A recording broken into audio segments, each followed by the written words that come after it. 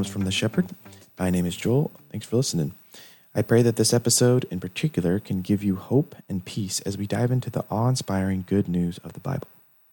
I'm hoping to make an ongoing series where we will explore the various things that get in the way of the gospel. But before we can do that, we will need to define what is the gospel. So in this pilot episode, let's define what is the gospel of the Christian faith. To first understand this, we need to understand the problem that we have. Each and every one of us has sinned against God. The Bible makes it clear that no one is left out of this. We read this in Romans 3:23, quote, "For all have sinned and fall short of the glory of God," end quote. Then we read in Romans 6:23a, quote, "The wages of sin is death," end quote. So as you can see, we have a problem and we need a solution to this. This is where the gospel comes in. So what does the word gospel actually mean? In the original Greek, the word is evangelion, which translates to good news. And what is this good news that we are talking about? Well, you can answer the Sunday school answer here. It's Jesus. Remember those two verses that we read earlier? If we continue on with the very next line of both, we hear the gospel. Romans 3:24, quote, "We are justified by his grace as a gift through the redemption that is in Christ Jesus, whom God put forward as a propitiation by his blood to be received by faith," end quote. And then we also read in Romans 6:23b, quote, "But the free gift of God is eternal life in Christ Jesus our Lord," end quote. So to answer the question, the gospel is specifically the redemption that we receive because Jesus Christ took the sin of the whole world upon himself. He died on the cross to pay for those sins and then rose again, repairing our relationship with God. We are now forgiven of all of our sins and get to spend eternity in heaven. So we could just end the episode here, right? Well, not exactly. While this sounds simple, there are a bunch of different Christian denominations with many different views on various topics in the Bible. There are Catholics, Baptists, Lutherans, Methodists, non-denoms, and many more. Even within these, there are breakdowns within each, usually teetering on how traditional or progressive a particular church or person falls. With these different interpretations, how can we be sure that we are talking about the same gospel message? While different denominations can and do debate a plethora of interpretations and different theological topics within the Bible, one thing that we cannot debate is the gospel message.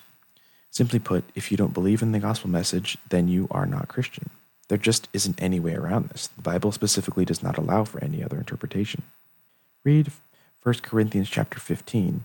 The whole chapter is great, but let's look specifically at verses 1 through 19. Paul breaks down the gospel message.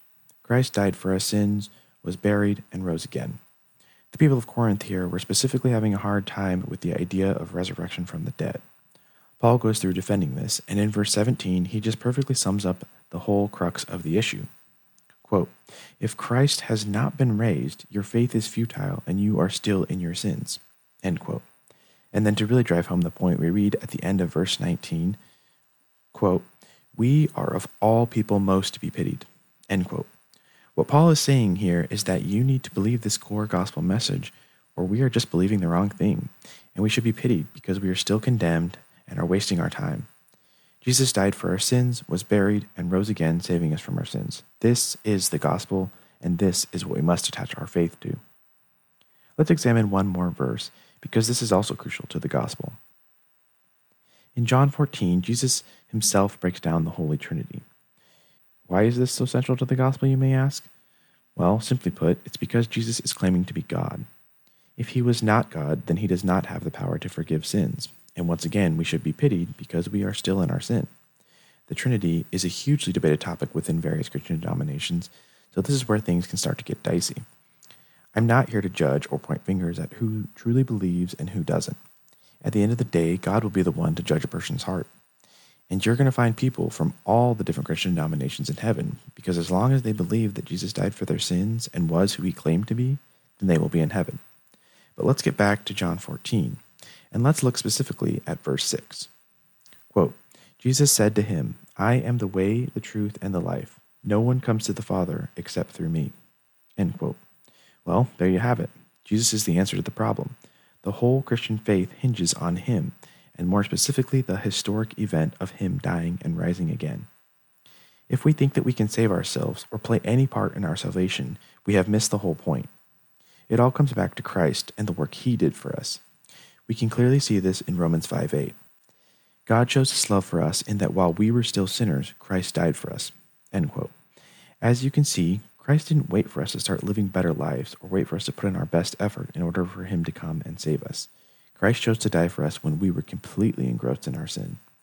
And just like the parable of the lost sheep, where the shepherd leaves the 99 other sheep in order to save the one lost sheep that wandered off, Jesus came down to save your life specifically. That's the message of the gospel. He would have died for you and you alone. You are that precious to Him. I hope that this has given a basic summary of the gospel. There is so much more that we could dive into, and I encourage you to do so. That's the crazy thing about the gospel. It's simple enough for a child to understand, but deep enough that you can spend a whole lifetime diving into the complexities of it. Now that we know what this gospel is, we are specifically called to share this gospel message.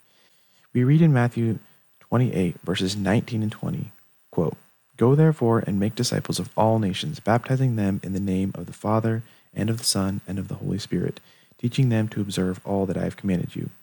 And behold, I am with you always to the end of the age." End quote. As you can see from these verses, it's important that we share the gospel, since it was commanded by Jesus that we do. The gospel is the whole central message to the Bible. From the Old Testament waiting for and pointing toward a coming Messiah, to the New Testament showing us that Jesus is that Messiah who fulfilled all the prophecies.